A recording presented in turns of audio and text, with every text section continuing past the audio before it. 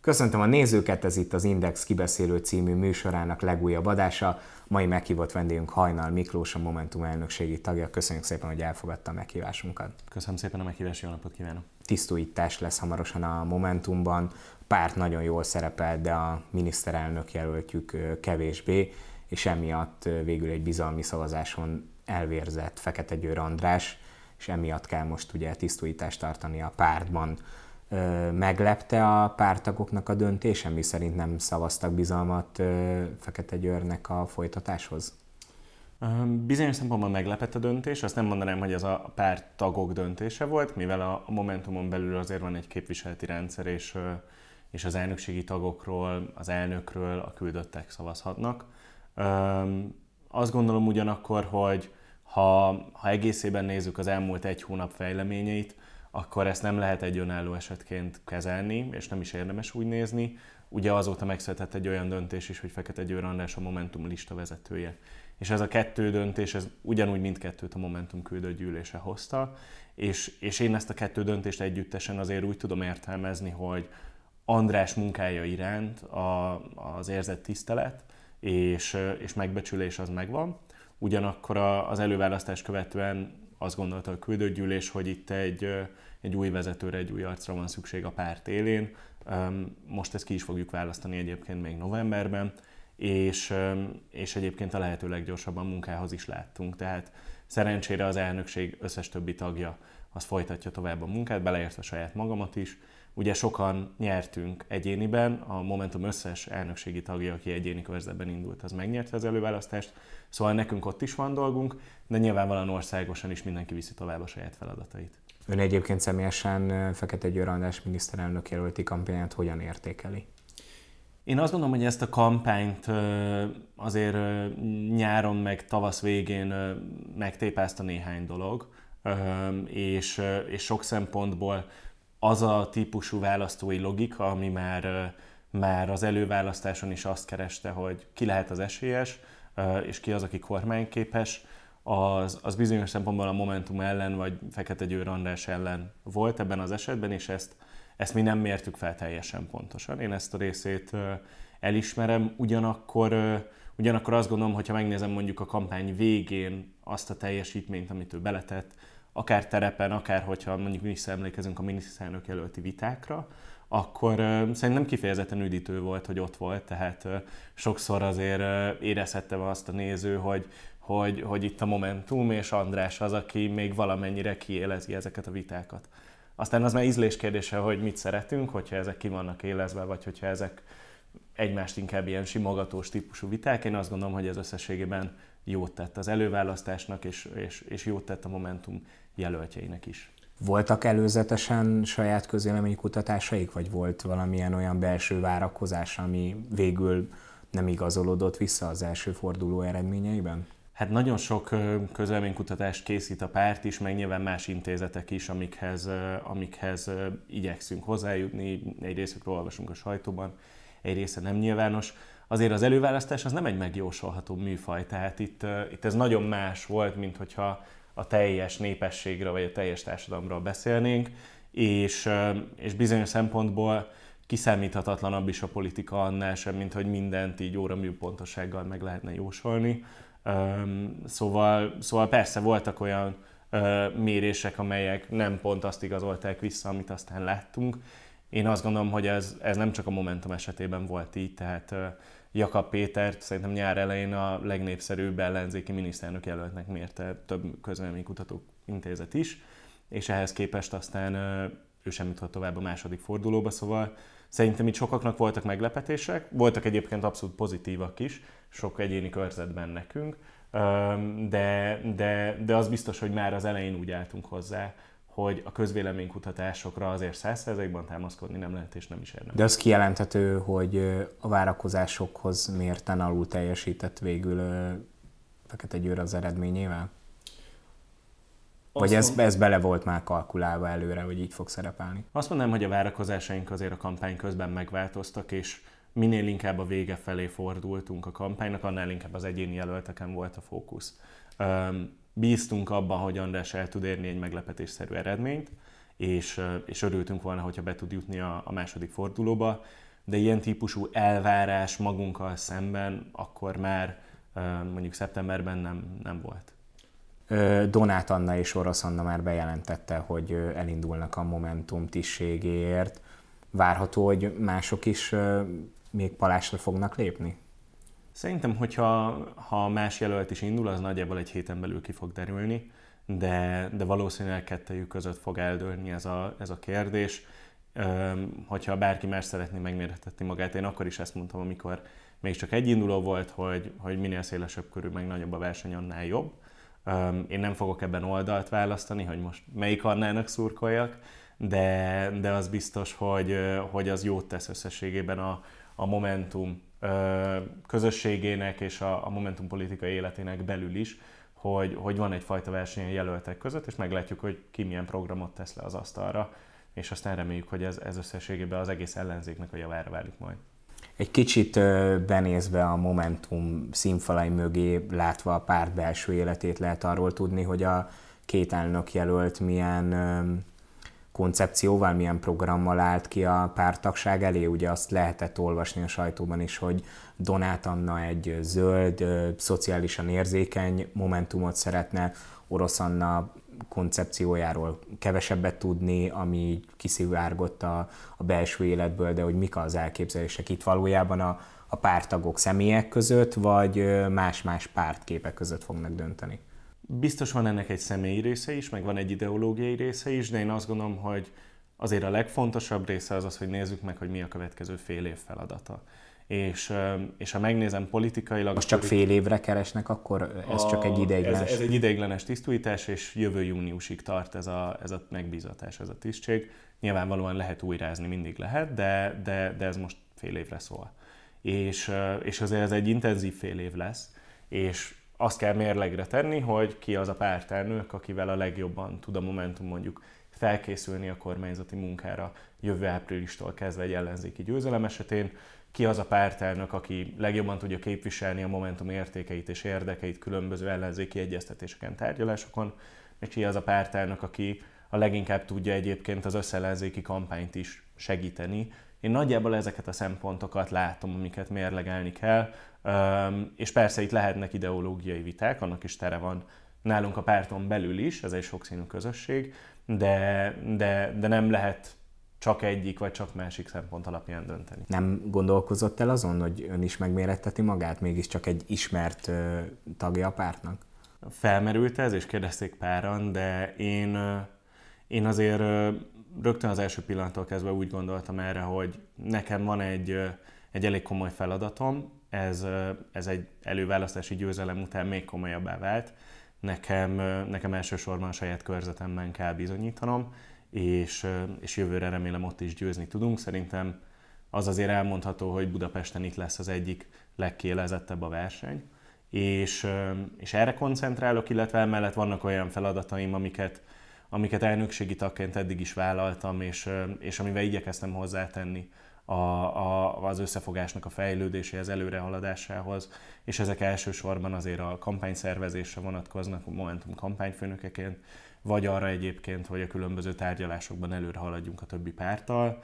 Én ebben vállalom, hogy a jövőben is szerepet vállalok, de ehhez nekem nem kell pártelnöknek lennem, és nagyon jó, hogyha valaki, aki jobban tud a pártelnökségre koncentrálni, viszi azt a feladatot, ez az egészséges. Ön is említette azt, hogy zajlanak már a különböző tárgyalások a közös ellenzéki listáról, és hogy ön részt vesz ezeken a tárgyalásokon.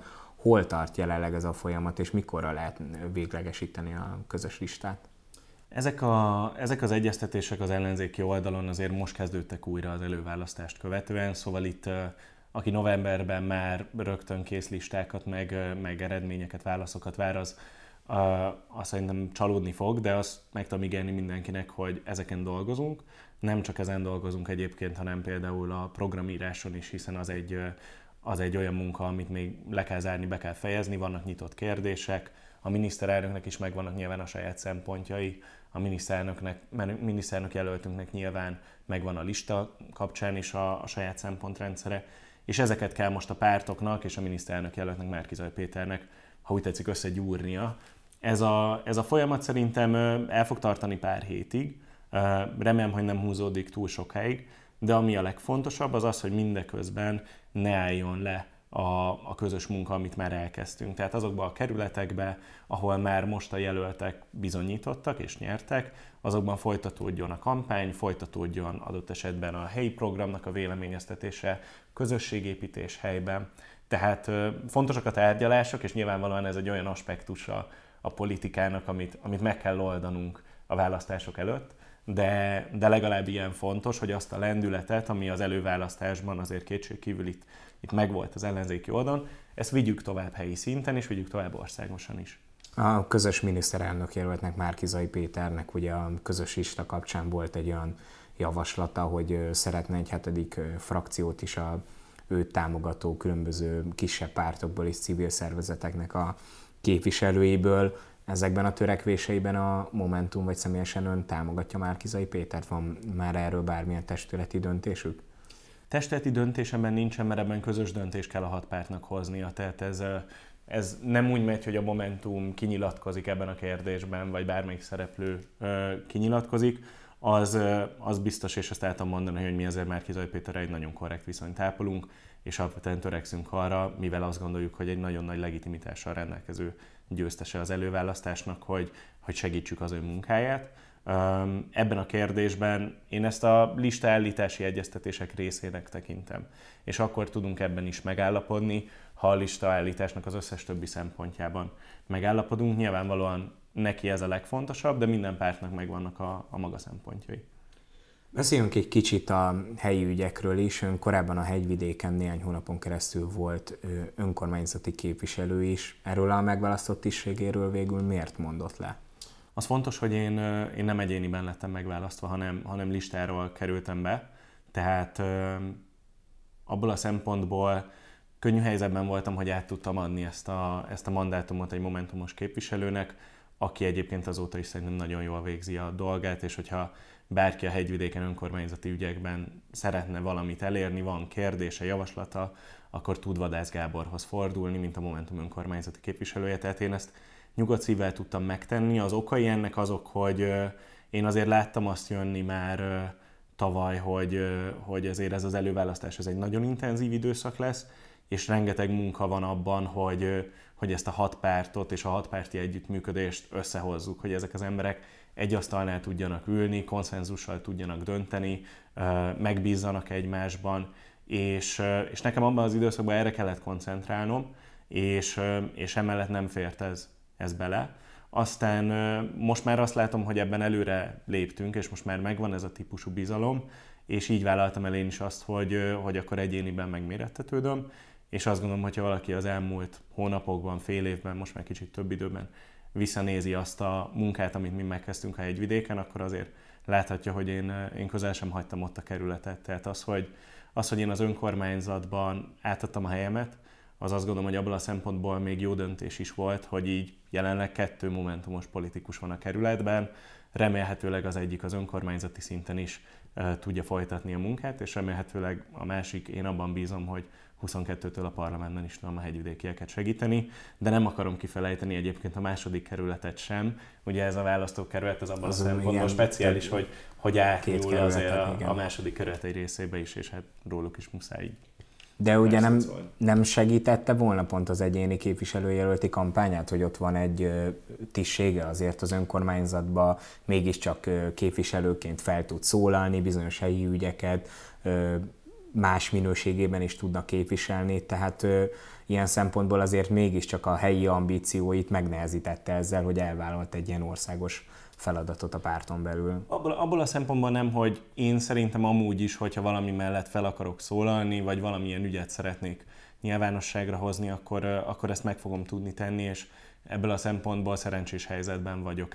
Ehhez nekem nem kell lett önkormányzati képviselőnek lennem, viszont valójában több munkát tudunk elvégezni, hogyha többen vagyunk ott, és szerencsére Vadász Gáborral nekem nagyon jó a munkaviszonyom, szóval jól kiegészítjük egymást, és bármilyen önkormányzati ügyet ő felkarol, azt igyekszem én is felkarolni, és ugyanígy egyébként ő az előválasztásban például nagyon komolyan segítette az én kampányomat, szóval azt gondolom, hogy ilyen típusú csapatmunkára van szükség, Nyilvánvalóan az ellenzéknek a hegyvidéki önkormányzatban nagyon kevés embere van, tehát ott ez azon kevés budapesti kerület közé tartozik, ahol ellenzékben vagyunk.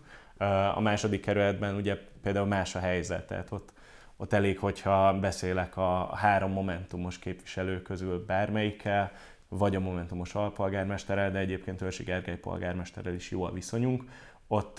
Ott ez sokkal egyszerűbb, ha úgy tetszik. A hegyvidéken nyilvánvalóan van egy olyan 2019-es választási helyzet, ami kevésbé pozitív az ellenzék számára. Én remélem, hogy jövőre fogunk tudni ehhez képest meglepetést okozni. A kormányoldal részéről Fűrjes Balázs lesz a jelölt, és még indul a Kétfarkú Kutyapárt elnöke, vagy hát a sajtóinformációk szerint, vagy a korábbi nyilatkozatai szerint indulni fog Kovács Gergely, a Kétfarkú Kutyapárt elnöke is. Ön is említette, hogy itt egy kiélezett küzdelem várható. Hogyan látja az esélyeit?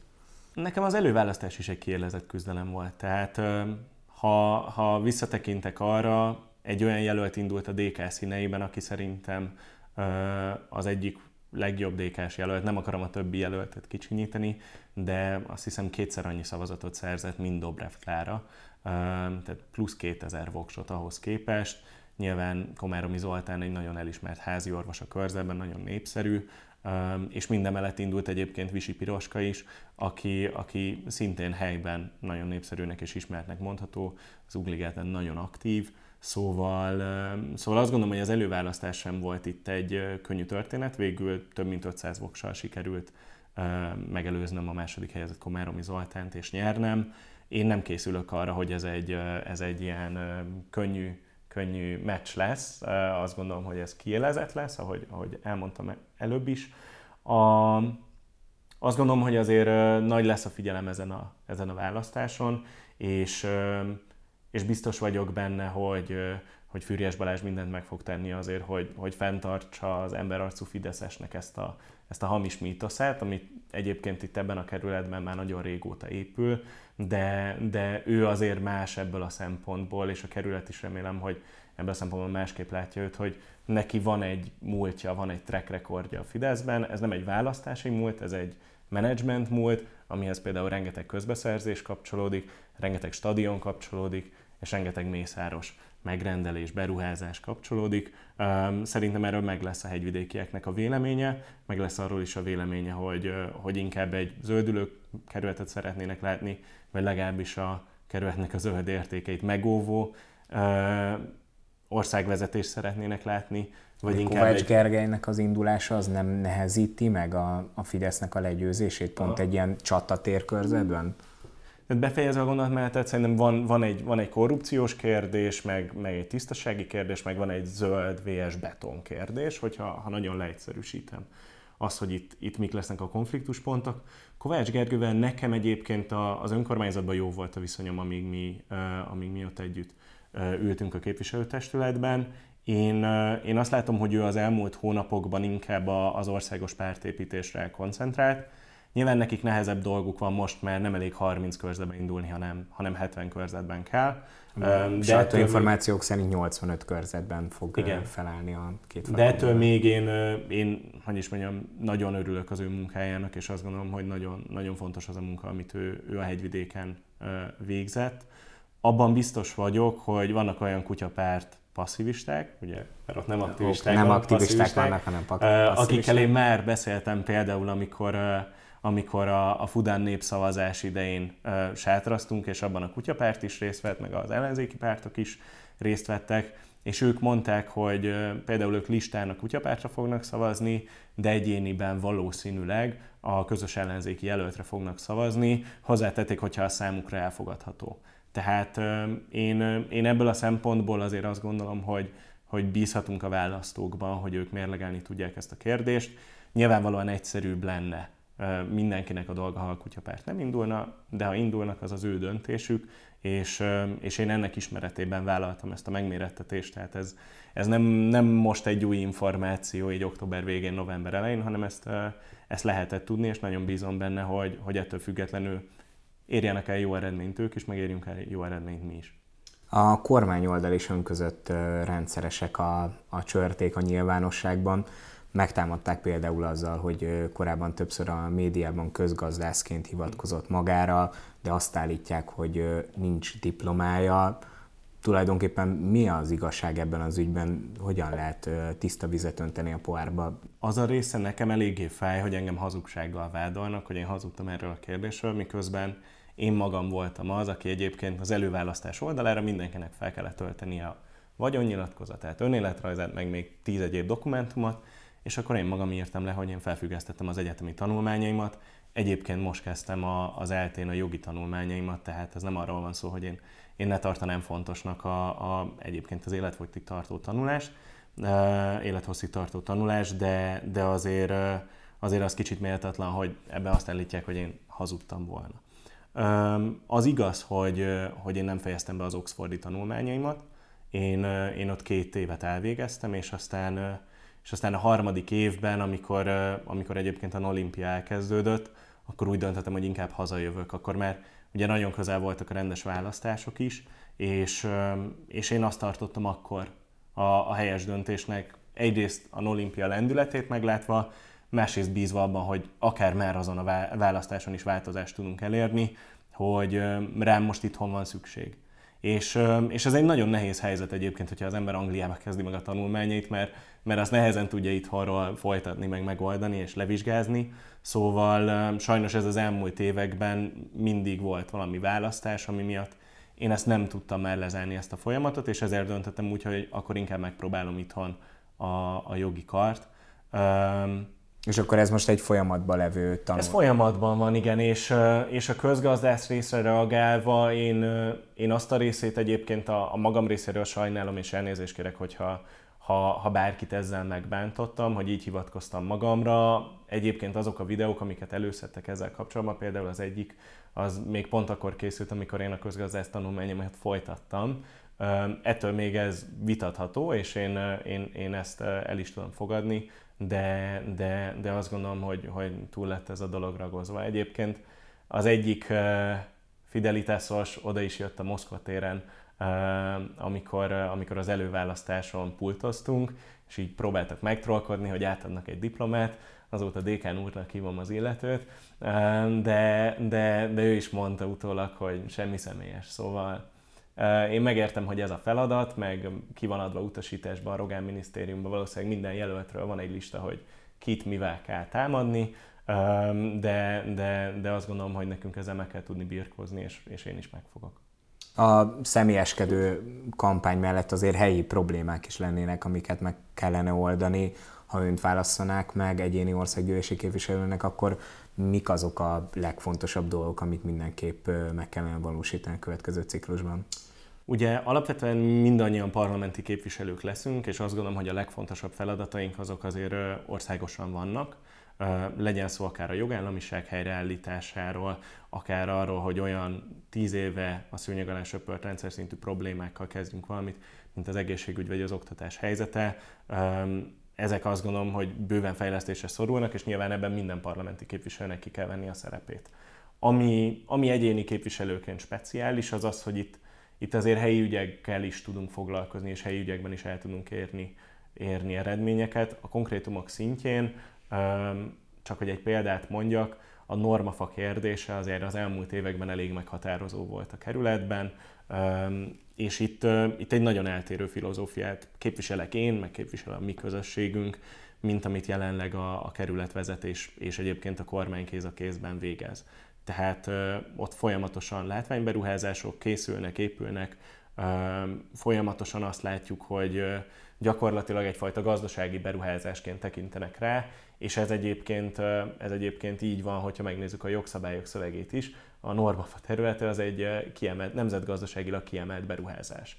És ez szerintem nincsen rendben, ez egy kiránduló hely, ez a természet, és erre így is kell tekinteni. Tehát például az egyik dolog, amit tud tenni ilyenkor egy képviselő, az az, hogy ezzel kapcsolatban indítványokat terjeszt elő, és ezzel kapcsolatban lépéseket tesz a kormánynál, hogy az többé ne legyen nemzetgazdaságilag kiemelt terület, vonatkozzanak a megfelelő környezetvédelmi szabályok, a megfelelő építési szabályok, és ne építsük be jobban a hegyet.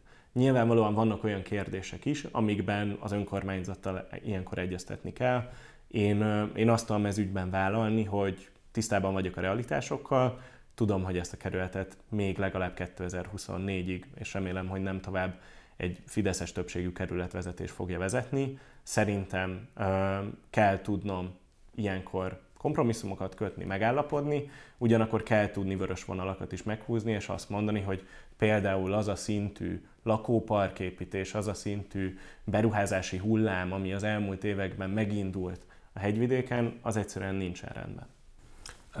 Néhány héttel ezelőtt a közösségi oldalán írt például a Szent János Kórház helyzete kapcsán egy olyan posztot, amiben azt mondja, hogy szükség lenne egy új észak-budai centrumkórháznak az építésére. Hogyan képzelné el ezt a víziót? Ugye említette ön is, hogy az egészségügy egy olyan kérdés, amivel foglalkoznia kell egy országgyűlési képviselőnek. Igen.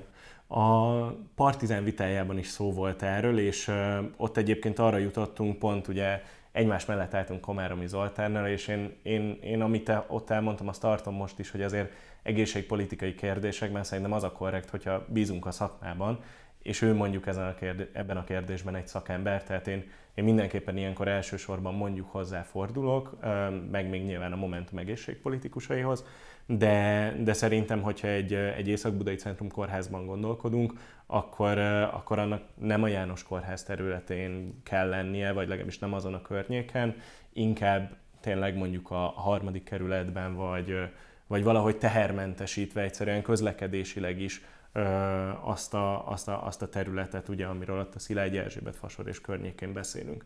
Ettől függetlenül a János Kórháznak a felújítása, és hozzáteszem a Kutvölgyinek a felújítása, az nem nagyon várhat, és nyilvánvalóan ezeket a kórházakat is ki kell használni, ennek is megvannak a megfelelő funkciói a járóbetegellátásban, a fekvőbetegellátásban, ez szerintem természetes, csak ne csináljunk belőle centrumkórházat.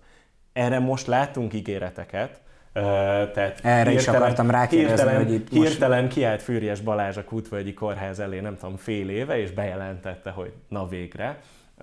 Én ezeket azért fenntartással kezelem, tehát hogyha lett volna erre valódi szándék, én azt gondolom, hogy akkor nem kellett ezt volna így hagyni az elmúlt években. Nagyon örülök, hogy most végre a választások előtt fél évvel, egy évvel megjelennek ezek a típusú vállalások. Nagyon örültem volna, vagy még jobban örültem volna annak, hogyha ezeknek a vállalásoknak nem 10 évnyi kormányzás után kell megjelennie, és nem úgy jelenik meg Füriyes Balázs, mint aki a semmiből ide pottyant Magyarországra, és lám van itt még tennivaló, hanem lenne azon valami fajta reflexió, hogy miért nem történt semmi az elmúlt 10 évben, ha mondjuk a Kutvölgyire vagy a János Kórházról beszélünk.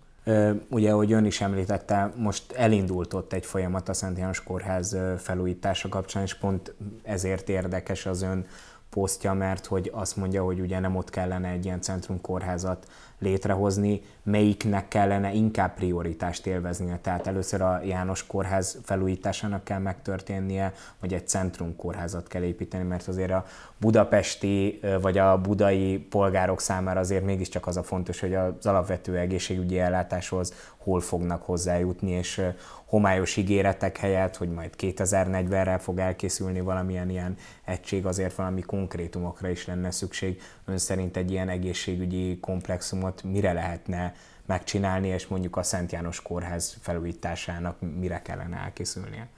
Az biztos, hogy én időben a János Kórházat priorizálnám, és az a kérdés, hogy mondjuk a hegyvidéki polgárok mihez férhessenek hozzá, hát nyilvánvalóan az van sokkal közelebb. A centrumkórháznak a szerepe, az Észak-Budai Centrumkórháznak, az sokkal inkább az lenne, ugye, hogy tehermentesítse a János Kórházat, és ezzel például egyébként várólisták legyenek rövidebbek, stb. Van ön szerint alkalmas terület egyébként, ahol ezt meg lehetne ezt így konkrétan nem tudom megmondani, szerintem ez egy olyan kérdés, amit ilyenkor nyilván egyeztetni kell polgármesterekkel, meg kell nézni egészségügyi szakemberekkel is, hogy itt konkrétan mire van szükség, de azt gondolom, hogy ez nem egy lehetetlen feladat, hogy találjunk ennek megfelelő helyszínt. Az biztos, hogy nekem a prioritást a János Kórház kell, hogy jelentse ebből a szempontból. Ha megnézzük egyébként azért az elmúlt 2-2,5 évet és az egészségpolitika kérdését, ott azért van egy olyan, azt gondolom, hogy megkerülhetetlen eredmény, hogy a fővárosi városvezetésnek, benne egyébként a Momentumos egészségügyi tanácsnoknak, Havasi Gábornak sikerült kiharcolni azt, hogy az Egészséges Budapest program keretében évente 10 milliárd forint jusson külön Budapestnek egészségügyi fejlesztésekre. Ebből ugye CT és MR kapacitásokat bővítünk, ami különösen fontos annak érdekében, hogy a különböző diagnosztikákban rövidítsük a várólistákat. Másrészt egyébként helyi szinten ezek inkább rendelőfelújítások, meg kisebb horderejű egészségügyi beruházások, amik zajlanak, de minden kerületben vannak különböző egészségügyi fejlesztések, több 100 millió forintos nagyságrendben. Én ezt egy elég komoly eredménynek tartom, és jól mutatja azt a gondolkozást, amilyen irányba mi szeretnénk haladni, és ezt mi nem 10 évvel azután kezdtünk el ezzel kapcsolatban vállalásokat megfogalmazni, hogy nyertünk volna Budapesten, hanem egy hónapra rá már leültünk a tárgyalóasztalra a kormányhoz, és ez volt az első dolog, amit kértünk. Tehát szerintem ez a különbség, és azt tudom ígérni, hogy nekünk is ez lesz az egyik első prioritásunk, hogy a magyar egészségügyet rendbe tegyük. Ez most ugye az atlétikai VB-vel kapcsolatos politikai viták miatt ezt a pénzt most visszatartja a kormány. Lehet tudni arról valamit, hogy elkezdődtek ezzel kapcsolatban már a tárgyalások a főváros és a kormányzat között, hogy mikor szabadulhatnak fel ezek a források, vagy hogy mikor érkezhetnek, meg milyen feltételekkel, vagy azzal, hogy ugye a Karácsony Gergely belebegtette az atlétikai világbajnokság vétóját, akkor ez az Egészséges Budapest program ez gyakorlatilag lefújható. Azért, tehát itt nem arról van szó, hogy mi belebegtettük ezt a vétót, és ezért nem jönnek a források. Arról van szó, hogy 9 hónapon keresztül, miközben már 2021-et írunk, szeptemberig nem jöttek egyáltalán ezek az egészségügyi források, miközben erre vállalást tett a kormány. Tehát ők nem tartanak be egy ígéretet a maguk részéről, most már itt vagyunk a 11. hónapban, még mindig nem tartják be, és nyilvánvalóan hozott egy olyan döntést a fővárosi közgyűlés, ami egy feltételes döntés, de hát az egyik feltétel az igen az, hogyha nem érkezik meg, amit a kormány ígér, akkor bizony ez a vétó életbe léphet. Tehát én itt azt gondolom, hogy az elsődleges felelősséget a kormány a saját házatáján keresse, és az a baj az ilyen típusú politikai vitákkal, mi itt megütközhetünk azon, hogy kell-e atlétikai stadion vagy sem. Én ebben szívesen vállalom a véleményemet, hogy szerintem ez abszolút pénzkidobás, de ha már így alakult, és ezt ennyire szeretné a kormány, akkor legalább legyen jó a budapestieknek, és tegyen valamit értük is. És az, hogy ők ennyit sem hajlandóak megadni, és ennyit sem hajlandóak teljesíteni a saját vállalásaikból, az is azt mutatja, hogy nem egy megbízható partner. És ha nem megbízható a kormány ilyen kérdésekben, hozzáteszem Fűrjes Balázs az egyik tárgyaló a kormány részéről, akkor nem tudom, hogy lehetne a vállalásaikat 22-re vonatkozóan, vagy azután komolyan venni. Bár azóta eltelt egy kis idő, de ugye október 23-án mind a kormányoldal, mind az ellenzék tartott saját megemlékezést. Ott volt ezeken az eseményeken? Hát a kormányoldal megemlékezésén nem voltam ott, szóval a békemenetre nem mentem el. Az ellenzéki megemlékezésen ott voltam, és egyébként mindkettő kerületi rendezvényen, a második kerületi és 12. kerületi rendezvényen is ott voltam. Azért az egy elég általános tapasztalat, azt hiszem, hogy a pártoknak a gyűlései azok mindig egy politikával átfűtöttebbek, de azt kell, hogy mondjam, hogy a kerületi megemlékezések mindkét kerületben nagyon, nagyon korrektül és jó hangulatban teltek, és ez szerintem egy fontos dolog, nyilván nem akkora létszámban, de mégiscsak megvan egy méltósága egy nemzeti ünnepnek, amire örülök, hogy tudunk figyelni.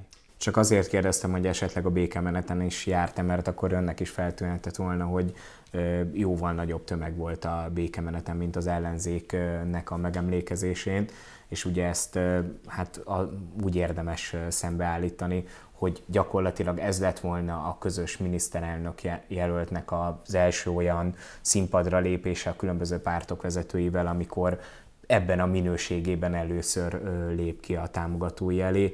Hogyan értékeli ezt a dolgot? Ez itt a kevés idő volt, azok a még szervezési nehézségek vannak a pártok és a miniszterelnök jelölt között, vagy mi lehetett az oka annak, hogy azért mégiscsak 100 000-es tömeg volt Orbán Viktor beszéde alatt, még ugye Márki-Zay Péter beszéde alatt hát néhány ezren voltak csak.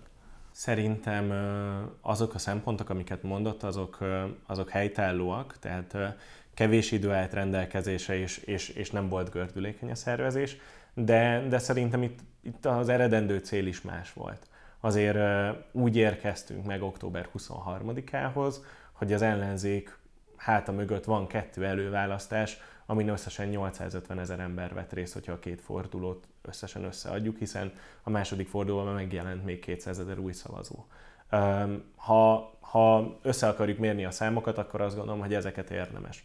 Nyilvánvalóan a kormánypártok úgy álltak a békemenethez, hogy ez legyen egy erődemonstráció, mutassuk meg, hányan vagyunk. Mi nem így álltunk október 23-ához, mi úgy álltunk hozzá, hogy az erődemonstráción most éppen túl van az ellenzék, köszönjük szépen, mi bőven megmutattuk, hányan vagyunk, és ennél még sokkal többen is vagyunk egyébként. Ugyanakkor nagyon fontos volt, hogy egy héten belül az előválasztáshoz képest, az előválasztás végéhez képest ki tudtunk állni, és egységet tudtunk mutatni. És ez azért 2 olyan előválasztás után, ahol már az első fordulóban is volt némi adok-kapok, a második fordulóban pedig igazán kiéleződtek a konfliktusok, ez egy nagyon fontos dolog volt. Szóval azt gondolom, hogy ott az egység üzenete fontosabb volt, mint a számháborúba való belemenés.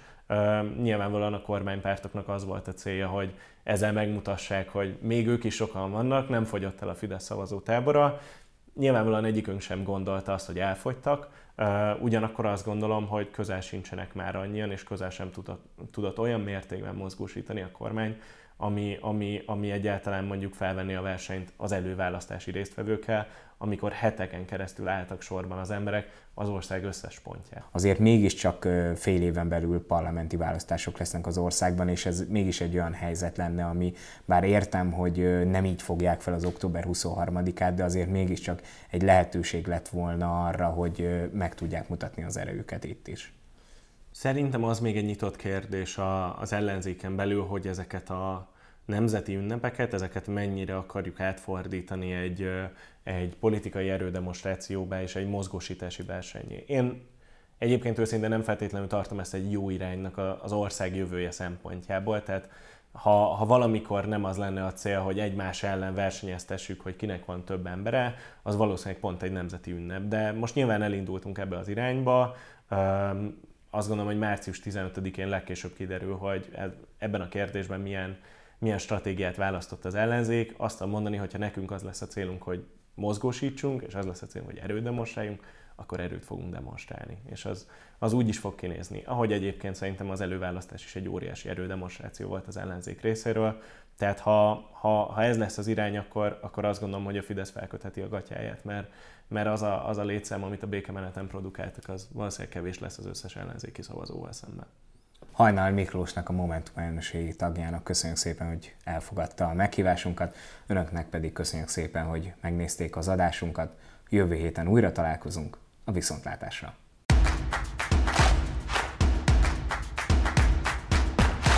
A műsor a Béton partnere.